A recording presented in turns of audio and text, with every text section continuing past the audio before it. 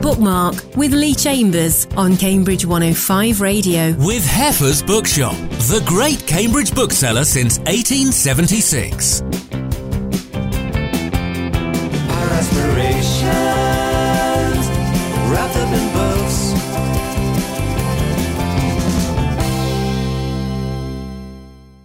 Hello and welcome to Bookmark. This is the show that talks about books and writing with a local slant. Our featured guest on today's Bookmark is Danny Atkins, talking about her novel A Sky Full of Stars.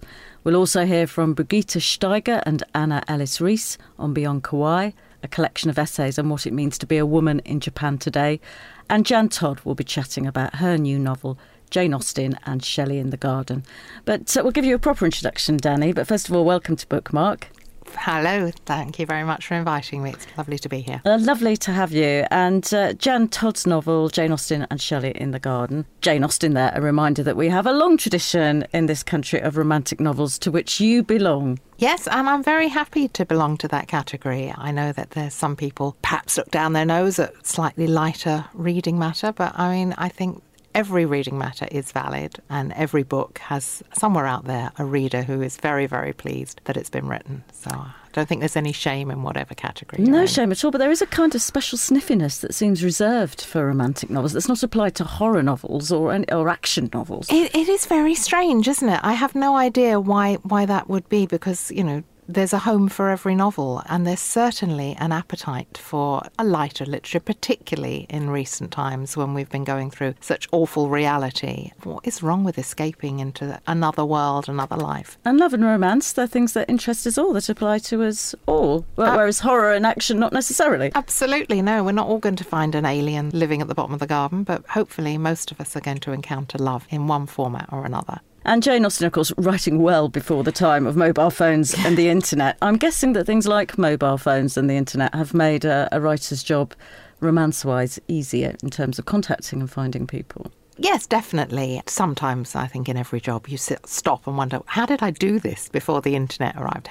Before the technology caught up with us? And that's something you have to be aware of when you're writing books as well, because you can date the book significantly by referring too much to what's going on at the moment, So you're mentioning Facebook and you're mentioning Twitter, but if you haven't got TikTok in there, then you're probably, already passé. So. What about COVID? COVID's not great for romance novels. It's a very tricky one, because I've seen lots of comments by other authors that, do we include it? Do we not include it? Because it's not terribly romantic to talk about the period where you're all going around with your face masks on, and it's not conducive to the romance of, meeting someone, and where do you stop and say, have you been double jabbed? And a lot of authors have decided that we're just kind of blip and pretend that year didn't happen. You're writing escapist novels. If you wanted that sharp dose of reality, then there's plenty of books that will find it very easy to incorporate what happened in real life. I think I'm going to just carry on writing in a nameless year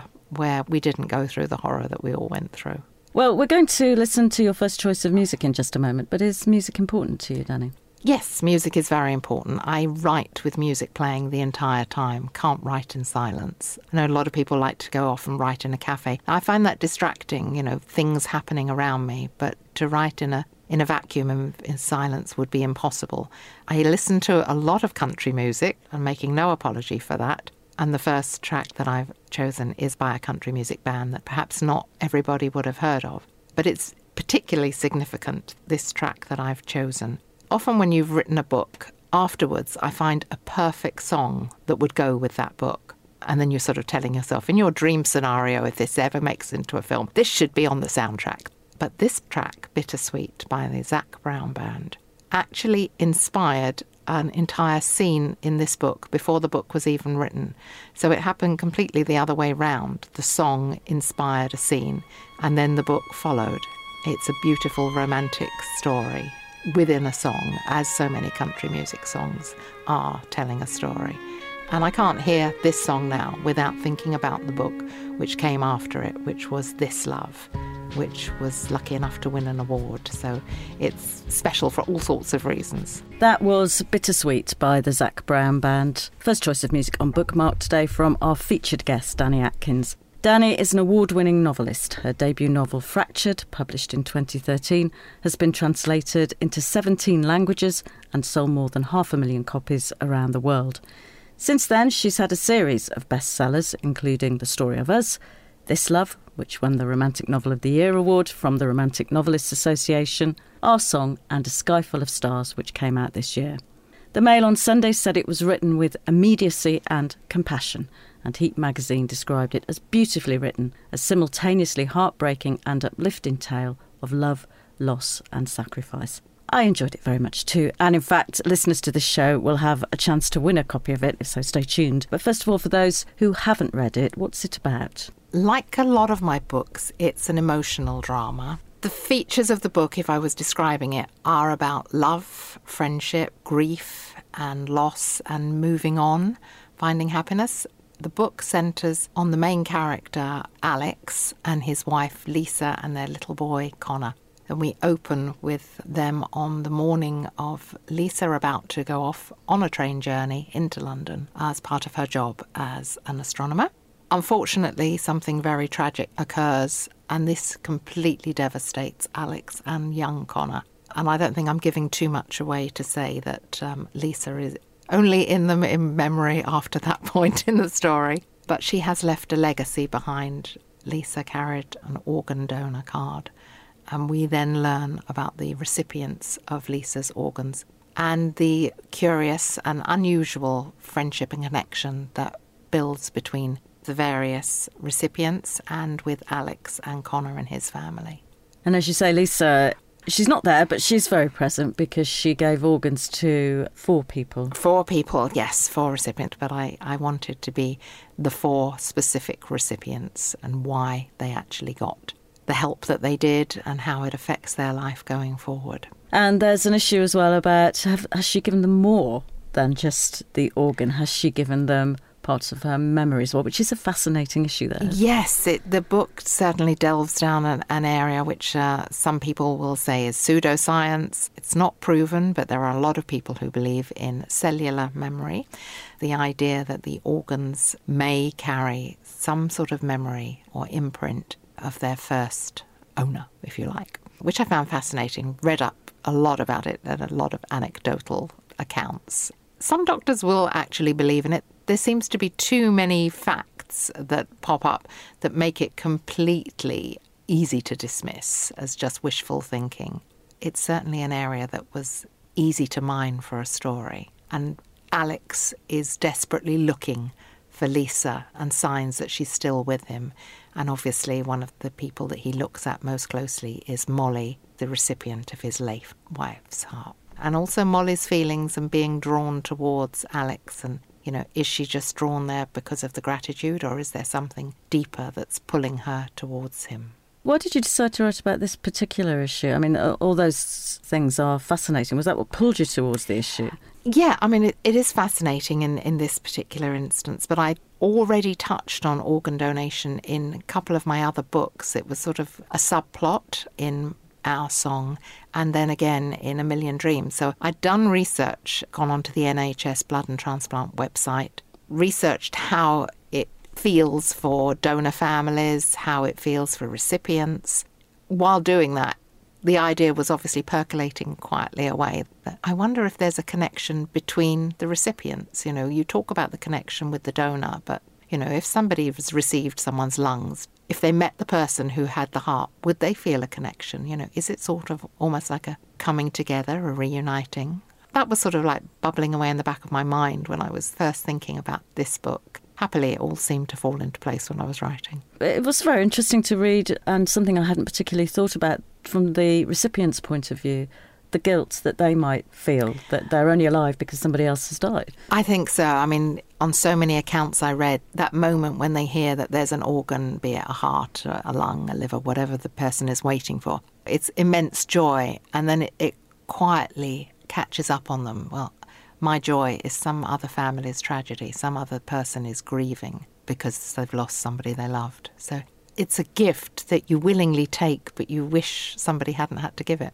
And the point you also make, which is that it's not the end of the story. There's all sorts of things that can still go wrong. There's medication, there's maybe psychological issues about guilt, rejection. Absolutely. I think people think, maybe that after a transplant, everything is just the same and you can resume your life. And in a lot of ways you can, obviously, depending on the organ. But you will be on drugs, anti-rejection medication for the rest of your life. Not every heart transplant will give you the longevity that you hope it will. People are living for 20, 30 years. I was delighted to hear that there are some people who actually have a second heart transplant when the first one eventually fails. And the technology, the advances in science are changing all the time. By the time that you need the transplant, you're on borrowed time. The quality of your life is such that you will take whatever you're given. And people seem joyous and aware that they've been given a second chance, almost like being reborn. They don't want to waste a moment of whatever new life they've got. There is a sort of slight message in the book. I don't know whether it's a message, but something that you explore about afterlife. Clearly, Lisa lives after her death, and Molly talks about seeing her father before the operation. She's worried that she might not make it through, that, if she doesn't, she will see her father in whatever place she believes him to be. Was that something you were conscious of exploring? I think I just wanted to touch on the fact that I like the idea that there is a possibility of reuniting with people that you've loved and lost in your life. And particularly in my books, when I have been a little wicked and killed off characters that people have loved dearly. So I like to believe that however wicked I've been sitting at my keyboard, that they'll all get a chance to reunite again one day. In terms of research, you spoke to people, did you, on either side of the I didn't do so many interviews. It was a difficult topic, obviously, and I would feel, I wouldn't want to be insensitive. Fortunately, the internet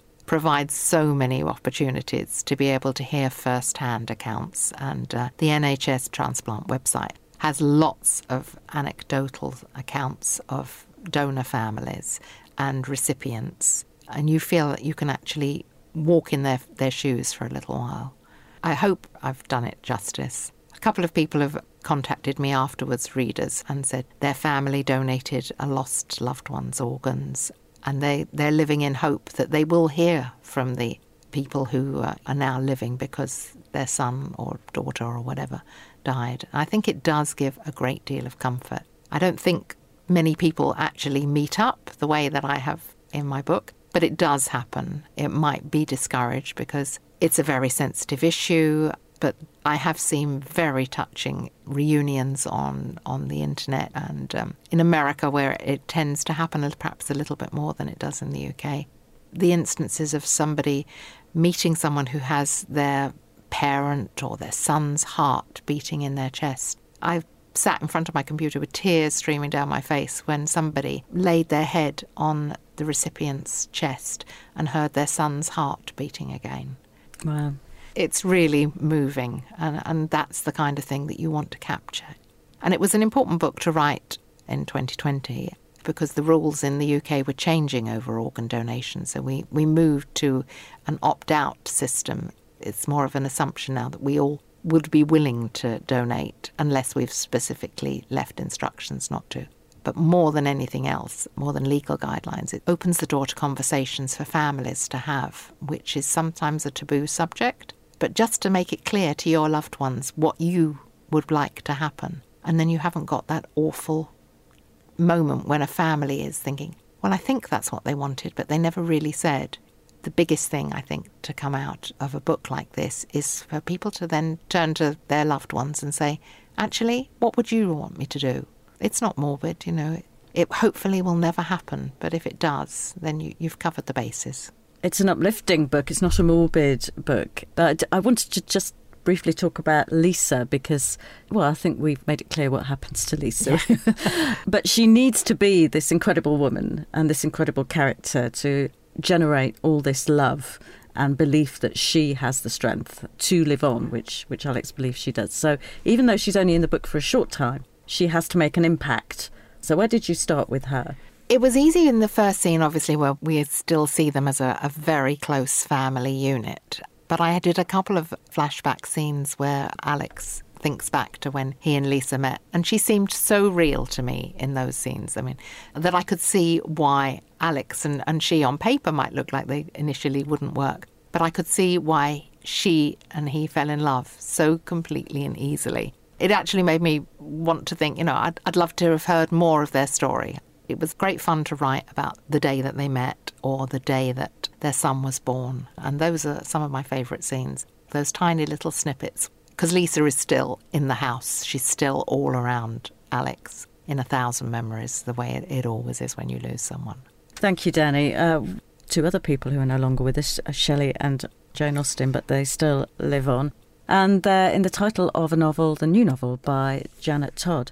Janet has published on memoir and biography, as well as on authors including Jane Austen, Mary Wollstonecraft, Aphra Behn, Byron, and members of Shelley's Circle.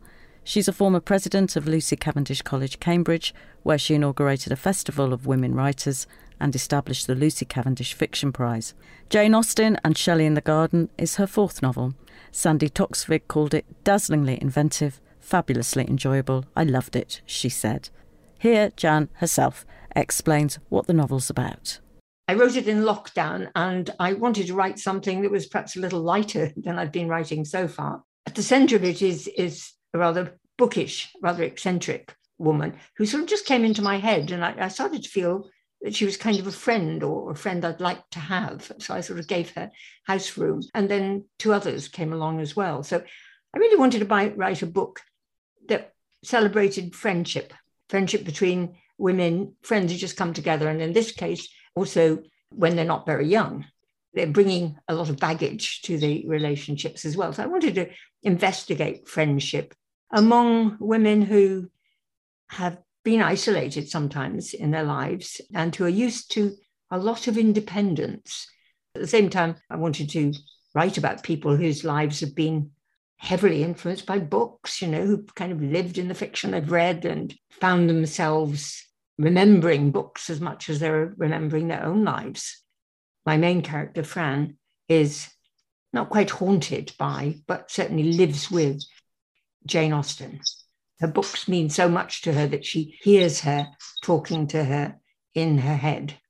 Jane Austen will comment and say, come on, cheer up, don't whinge, don't do that. As I've come to live in Cambridge for longer than I expected and gain a sort of sense of place, I wanted to think about place in terms of its defining of somebody. How much is your identity where you live? I use the places that I feel I know best: Cambridge, Venice, and Mid Wales. So I've got my characters kind of wandering around in these places, and two of them are close to water. Again, with these sort of themes of isolation and so on, I wanted to investigate the human relationship with water, lakes and rivers and so on. And one of the central images of the book, which is in some ways a quest for the vision that was held by the Romantic poet Percy Bysshe Shelley of unities, of a fellowship of like-minded people living together in a house. I wanted to follow that quest to the house that Shelley had for this fellowship, which is now under the water of a reservoir in Mid Wales. And I find very poetic and very emotive that idea of a house where famous people have lived and talked under the water, with the water and the fish and whatnot flowing through it. This is the first time that I've dared to dramatize Jane Austen herself and make her into a kind of ghost. Actually, I think she would be quite a scary person to meet in the flesh. I mean, her novels are wonderful, but if you look at the face of her, the usual portrait, she has quite a sardonic, even sour expression. And I think she'd be quite scary, actually, to meet in the flesh. So I wanted to give her a little bit of that and make Fran be a little intimidated by her, but also criticize her back for being so very heterosexual in her plots, in the sense that at the end of it, most of the friendships between women, unless they are sisters, tend to be relegated. And the big romantic plot is everything. So I had Fran imagining a little bit of how it might have been, how some of these women who are thrown beyond the pale at the end might actually have been quite happy. So I wanted Jane Austen as somebody who could comment on my central ideas of friendship and travel and enjoyment of company. I have situations. I come into it and I think, oh gosh, this is like walking into a certain scene in a book. Now, I do sometimes see the characters around the place. It's very easy to see some of the more pompous Jane Austen characters, especially in Cambridge, which is very good on pomposity. And recently, in a very pleasant group, we were reading David Copperfield, a book which I really dislike. And I started to see David Copperfield somewhere down the street or going into Sainsbury's. So it's a bit more like that. But I wanted more to imagine somebody whose life was not quite like mine and who had internalized Jane Austen at a much younger age. Although they're both gentry and living, very privileged life, Shelley is that little bit higher up the social scale than Jane Austen. Jane Austen has grand relatives, but, she's still vicar's daughter, and the vicar has to take in pupils to make ends meet, and so on, whereas Shelley is the grandson of a baronet and the heir to that baronetcy, and is a very, very entitled young man. I don't think for a minute they'd have liked what the other stood for, but as both from the gentry, they would have been terribly polite, and they would have talked about the weather. In Jane Austen, when there's always a lull, somebody who knows how to behave, even if they're a trivial character, will remark on the rain or the wind or the sun, because that is what nice English people have been taught to do. They would never have got onto politics. Female friendship, because the female life is so circumscribed, or was until recently, those friendships mean more. They have to become more central to the story itself, because the domestic life is so circumscribed. Whereas for the men, it's the bonding in the wilderness or shooting the bear or whatever. They're doing something big. Whereas women, on the whole, have to focus, I'm talking about the past mainly, focusing on their emotions and their thoughts and their feelings. The sort of thing that is beautifully described by Anne Elliot in Persuasion, that women's lives are confined and feelings prey on them. There, to have a confidant, a female confidant, is everything. Unlike Jane Austen, I don't revise over and over again, which I think I should do, but I should say right away that I'm a total insomniac, and you've really got to do something in all those sort of extra hours. Now I think I'm writing because I just have an itch, and it's a habit and something I can't stop, like people who garden and paint or draw. It's something you do and you can't really explain even why you do it, but you have to do it. In the past, I think I did it for the job when I was still an academic, but in me, if there's any troubles in my life, I write more. I use it as a sort of therapy. I'm writing about other people. I'm thinking about their lives, and I'm putting it down on paper, whether it's a biography or a novel. Certainly in the past, when things have gone poorly in some way in relationships or in the workplace, then I write more because I find it a very good way to get it out. You don't have to publish it all, but you can hone it and use bits of it. In the past, I put a lot of my feelings into Mary Wollstonecraft. Any other person is really unknown. And the more I wrote biographies, the more I thought, you can never be true in a biography. The consciousness of another is not known. So I think I did put some of my own feelings into assuming how Mary Wollstonecraft would feel. Happily, I have never felt that with Jane Austen. I don't think she is at all knowable, and I haven't in any way ever tried to get inside her. She is such an amazing genius, but she's also, as a person, and we can only know her through her letters, not somebody that one would quite understand, I think, from a modern perspective. I am fascinated by the way some modern novelists are writing about themselves, writing, about the craft of writing, about how do you tell a story and how do you tell your memories and how much do you edit every time you tell them? How much can words ever capture that mess that's in your head with all the different thoughts and so on? I'm quite fascinated by creating somebody who's trying to write a biography and finds it impossible to do it, stymied all the time by her, and it will have to be her. I have to write about women, about her own life. And I thought of doing it to somebody who is quite different, a male landscape artist from the 18th century, whose work I've come to admire very much. That's what I thought I would perhaps have a go at, but it's all terribly tentative, and the doing is all. And this is one of the joys, I have to say, of retirement.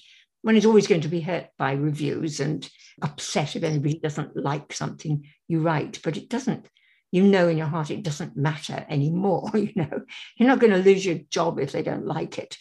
And in the end, you can now, at a certain age, write to please yourself. So I think I'll carry on doing that. And Jane Austen and Shelley in the Garden by Janet Todd is published by Fenton Press. We're talking on Bookmark today to Danny Atkins about her novel A Sky Full of Stars. Jen there saying it's quite hard for her sometimes to leave behind her characters. She sees them all around her. I wonder how hard, when you go so deeply into characters as you do and really live crucial moments in their lives, how hard it is for you to leave your characters behind.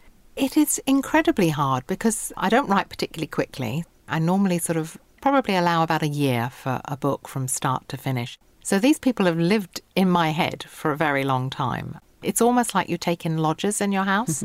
You don't leave them the moment the keyboard gets switched off at the end of the day. You know, I'll end up talking with them to my husband or on my phone to my kids. You know, what do you think they would do here? And they've become so real. And I think they have to, because if they're not real to you, then you're never going to make them real to a reader. So if you've become really attached to them, then when you finally finish, it is sad. I cry every time I finish a book. Oh, really? Maybe that's relief. It could be relief. But some of it is that you're not going to meet these people again. And that's very sad. I can see why people like to have a cast of characters and do a series of books, because you're never completely saying goodbye. I have just written a short novella, the only time I've ever done a sequel to any of my books. And it was so lovely to go back and meet them all again. I was almost asking them, like, what have you been up to since we last met? And two of the central characters in this novel, we've got Alex, who's Lisa's husband, and Molly, who's one of the beneficiaries of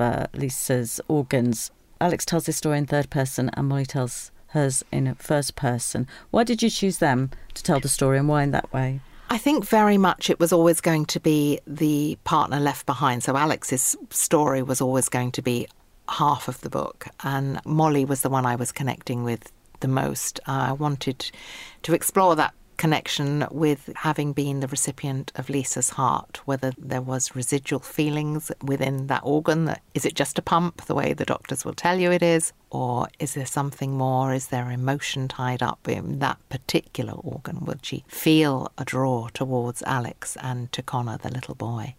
And obviously she does. I leave it for the reader to actually work out whether that is something scientific or whether that's just Lisa was a warm, loving person and Molly's a warm, loving person, so they've got natural bonds there anyway. It was interesting to do their voices. I did first person for Molly because I find it quite easy to write in the first person. Most of my books have been written that way, but I didn't want to do that with Alex. I wanted to explore his as third person. It was the first time I'd written from a man's point of view, and I was a little concerned before I began because I thought, I don't know how easy it's going to be to walk in his shoes and whether I would be able to get his authentic voice. Conversely, it turned out to be the easier sections of the book to write. They flowed better than the Molly's That's interesting, ones did. Yeah. I wonder why that is. I have no idea. It was a gift. I never question a gift. No, you don't. And as you said right at the beginning, it's also about grief, about Alex's grief and about Connor's grief. Did you research that? I did. I researched a little. I mean, I think we can all empathise and realise how devastating it would be for a young child to lose his mum, or to put ourselves in the place of losing your partner. I didn't interview anybody, but I did look at how grief counsellors deal with children and learn how grief manifests with children, which isn't necessarily always in the same way as it does with adults. And Connor has it in his head that his mum hasn't really gone and that she is definitely coming back for him, which was heartbreaking to write. Well, let's hear your second choice of music now, which is Someone Like You by Adele. Why this one? Well, apart from the fact I love Adele and her emotions in the songs are absolutely undeniable. This is one of those cases where the song existed and I wrote a book and then afterwards realised, oh gosh, this really matches the book I've written. That was one of my earlier books called While I Was Sleeping. Adele's song perfectly captures the emotion of finding yourself aware that the person that you love has moved on, they're with someone else and they're living your happy ever after. I can't hear this song without thinking of that book, and I played it a lot when I was writing some of the key scenes. I heard that you settled down, that you found a girl in your Bookmark with Lee Chambers on Cambridge 105 Radio. With Heffer's Bookshop, the great Cambridge bookseller since 1876. Our aspirations wrapped up in books.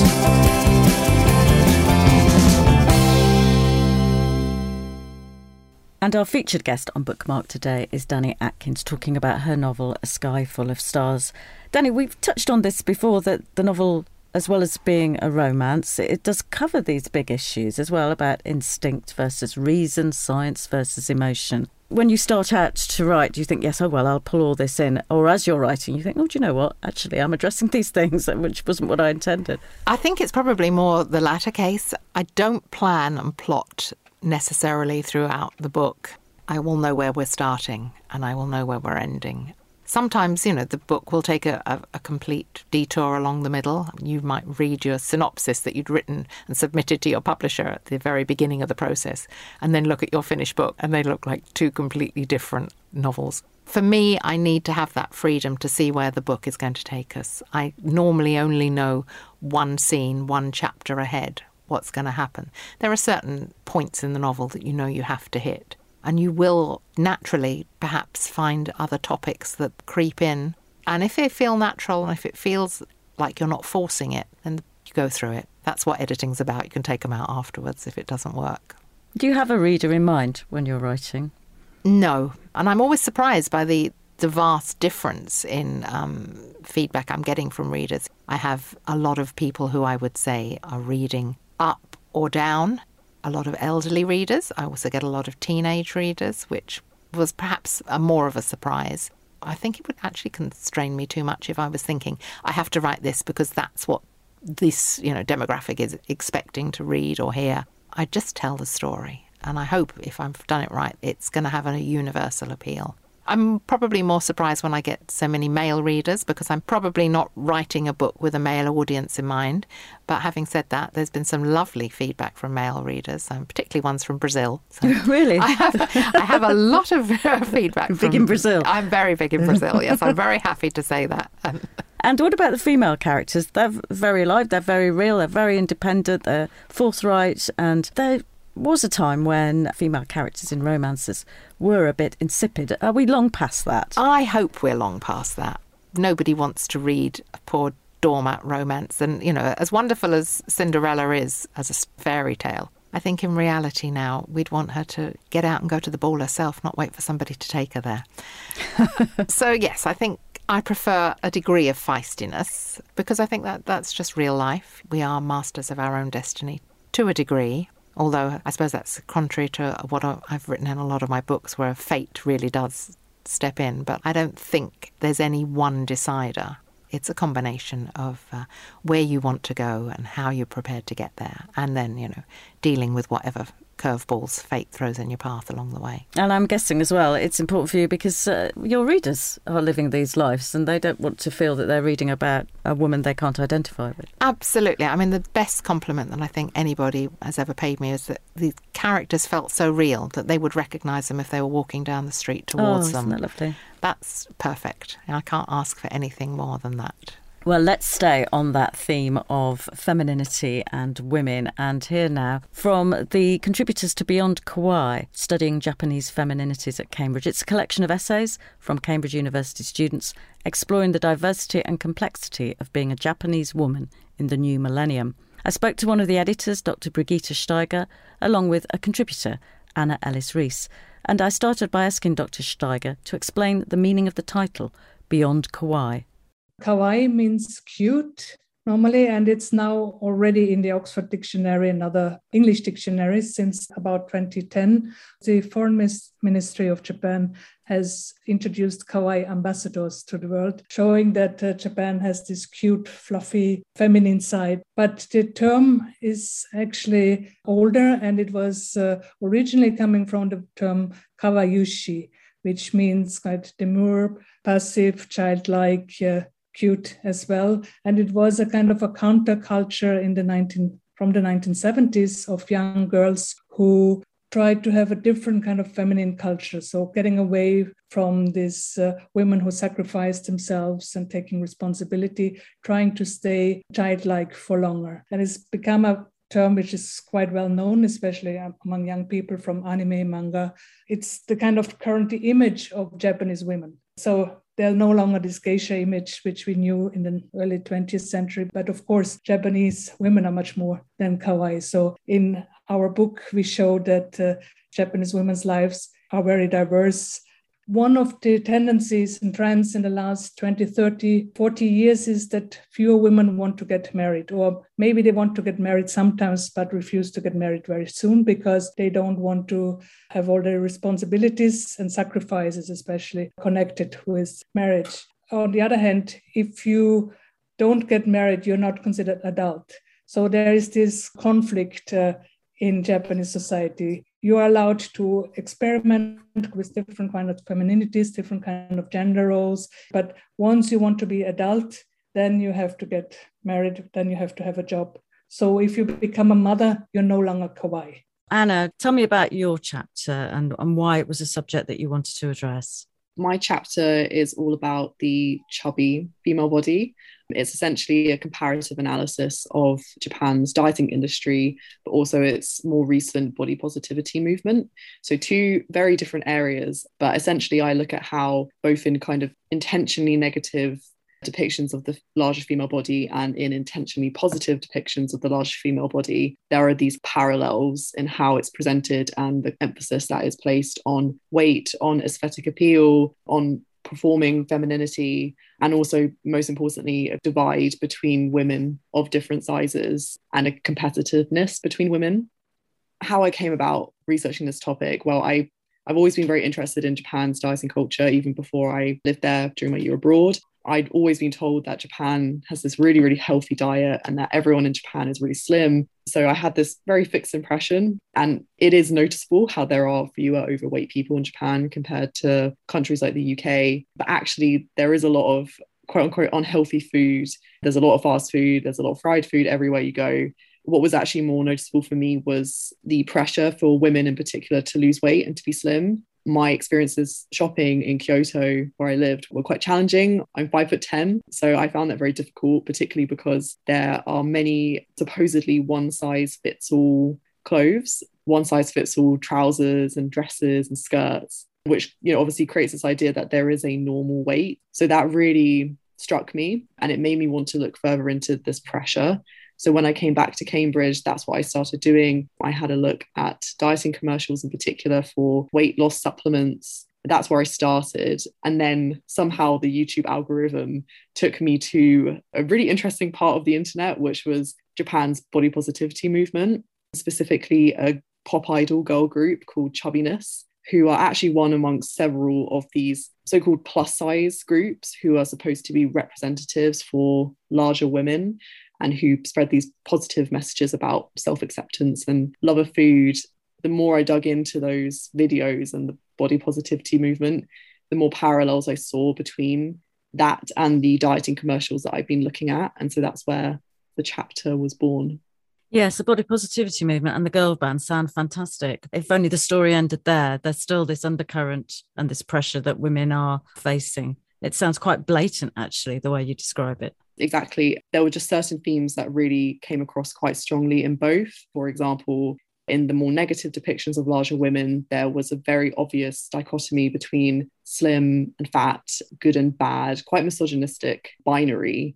That's quite apparent in the body positivity movement as well. But on the flip side, thinner women are demonized and presented in this really negative light. And there's this idea of anyone who wants to diet and lose weight is a bit of an idiot, really. And is it different to the UK? I mean, somebody listening to this might think, well, we have all this in the UK. You know, the average woman is a size 14. They find it hard to get something to fit them. There's all this pressure on billboards and in the media to be slim. How is it any different?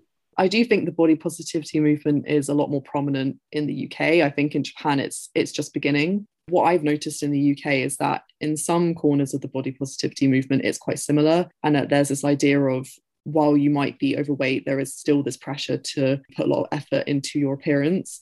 So even if you're not regulating your body, you are wearing a lot of makeup, you are being quite feminine in that traditional sense. And that's something that I noticed in the Japanese body positivity movement, but bringing in this idea of cuteness and kawaii. So the group Chubbiness are specifically quite young girls. They're in their teens and 20s. They're not really presented as overweight in this grotesque sense. It's very much classed as squishy and cute, and it's part of the kawaii aesthetic, which is all about being pink and girly and fluffy and squidgy. So even though kawaii is very much a mainstream trend in Japan compared to the UK, there is that kind of parallel, I suppose, where you are still expected to be part of some kind of mainstream trend. Is there something about if you're overweight or chubby or infantilized somehow, that's okay, as long as you're this age, as long as you're a teenage girl, but not for an older woman? Yes, exactly. And the idea of being adult and overweight is touched upon in quite a lot of the dieting commercials that I analyse. So in one example, set during a university reunion where a woman who was once slim is now overweight and her behaviour is still very much the same, and she's quite unsophisticated compared to her slim peers. And so it really presents this idea that it's no longer okay. You have to kind of grow up, but you can't grow out. Is there anything the two cultures can learn from one another? Is there something that the UK can learn from Japan and vice versa? They both have quite a long way to go in terms of making this body positivity movement actually something that is genuinely progressive. I do think we are seeing more plus size models and plus size influencers in the mainstream in the UK compared to Japan. Having said that, I don't think that the UK is all that different. There is still a lot of pressure for plus size women to adhere to other social norms and to kind of make up their femininity in another sense by kind of exploring this idea of kawaii and the fact that it's only okay to be chubby in Japan if you're young. That kind of reflects some of the some pressures that we also have in the UK, but just in a completely different sense. Brigitte, Beyond Kawaii, it's called. So is this what you're hoping this book will achieve, that it will make people think beyond the traditional images of Japanese women? Yes, exactly. That's a very important point here. It's not only that Japan is unique, but if you look to any culture from outside, it's sometimes easier to actually find the structures that make us work. And it is very important that we understand that Japan is not everyone is kawaii and everyone is the same. We do try to show the diversity. And this is the third book in a series of chapters by our students. There are issues in Japan that are only accessible to our students because they are much younger. So they find out very interesting aspects of Japanese society. The book and other books have inspired younger students as well. So A-level students for their own projects, for instance. So they find a way how they can actually approach and understand Japanese society. And Beyond Kawaii, Studying Japanese Femininities at Cambridge, is published by Lit Verlag. We've been talking on Bookmark today to Danny Atkins about her novel A Sky Full of Stars, which is published by Head of Seuss. Danny, you thank your characters at the end of the book, which I really liked, as well as the donor families who helped the NHS. There's quite a list there, but it's a lovely, warm, touching list. Yes, acknowledgements are kind of hard because you suddenly sit down and realise you want to name everybody that's ever been nice to you along this journey. But the characters, I've not named them before in the acknowledgements, but they really did feel so real to me that I think they deserved their place, and was honoured to be able to also salute the donor families who are heroes. Agreed, true heroes. And if you're listening to this and think, oh, do you know what, this sounds great. Well, not only are you right, but you've got a chance to win, two of you have got a chance to win a signed copy of A Sky Full of Stars. The question... Yes, the question. Can you tell me what profession Molly has in A Sky Full of Stars? And she's the recipient of Lisa's Heart. What's Molly's job? And if you find that out and you want to enter the competition, email your answer to daytime@cambridge105.co.uk. and mark it for bookmark. So daytime at cambridge105.co.uk. Mark it for bookmark. So Danny, what's next for you? I have a book that will be coming out next year that's just in the final editorial stage called 6 Days. Different from the ones that have gone before. It tells the story of a young protagonist who is on her wedding day. She turns up at the church only to find the love of her life hasn't turned up. Family, friends are very shocked. They think she's been jilted, but she is convinced that he would never do this to her. The novel is set over a short time frame, 6 days, as the title gives away, where she is determined to find out what has actually happened. And a question we ask all our guests on Bookmark, what are you reading at the moment? Okay, I'm reading a book by Sophie Cousins, which I'm really enjoying. It's a lighter romantic comedy. It's making me laugh. And this is I Just Haven't Met You Yet. It is called I Just Haven't Met You Yet by Sophie Cousins. It's one of those books where you can't wait to go to bed, so you get back to where you left it the night before. Oh, I like those kind of books. Yes, so that's really good. Well, thank you, Danny. We'll come back to you in a moment for your last choice of music, but a heads up that our next show is a sort of non-fiction special, really. Our featured guest will be Lynn Bryan, talking about her memoir, Iron Man. We'll also hear from Hilary Cooper and Simon Streeter about their book, After the Virus. And Talia Miron-Schatz will be chatting about her book, Your Life Depends on It, What You Can Do to Make Better Choices About Your Health. But we'll sign out now with your last choice of music. I Just Haven't Met You Yet, which was the title of the Sophie Cousins book. Also, the title of a song by Michael Bublé. But you've chosen another Michael Bublé track to finish with, Feeling Good. This is a very personal choice. My late mother was a huge Michael Bublé fan. She used to think that she was the first person in the UK who liked Michael Bublé. Having seen him on his very first appearance on Parkinson, goodness only knows how many years ago, raved about him. And like most families, yeah, okay, I'm sure he's fine. We refused to actually embrace the Michael Bublé love that she had. We bought, poor mum. I know. We bought her cassettes, never actually bothering to listen, and then were very slow to realise, oh, actually, Mum might be right, he is actually rather good. She never got to see him in concert, and 2 years after she died, I went to the O2 to see him in concert with my son and my daughter, and we went for Grandma. Birds flying high, you know how I feel. Sun in the sky, you know how I feel.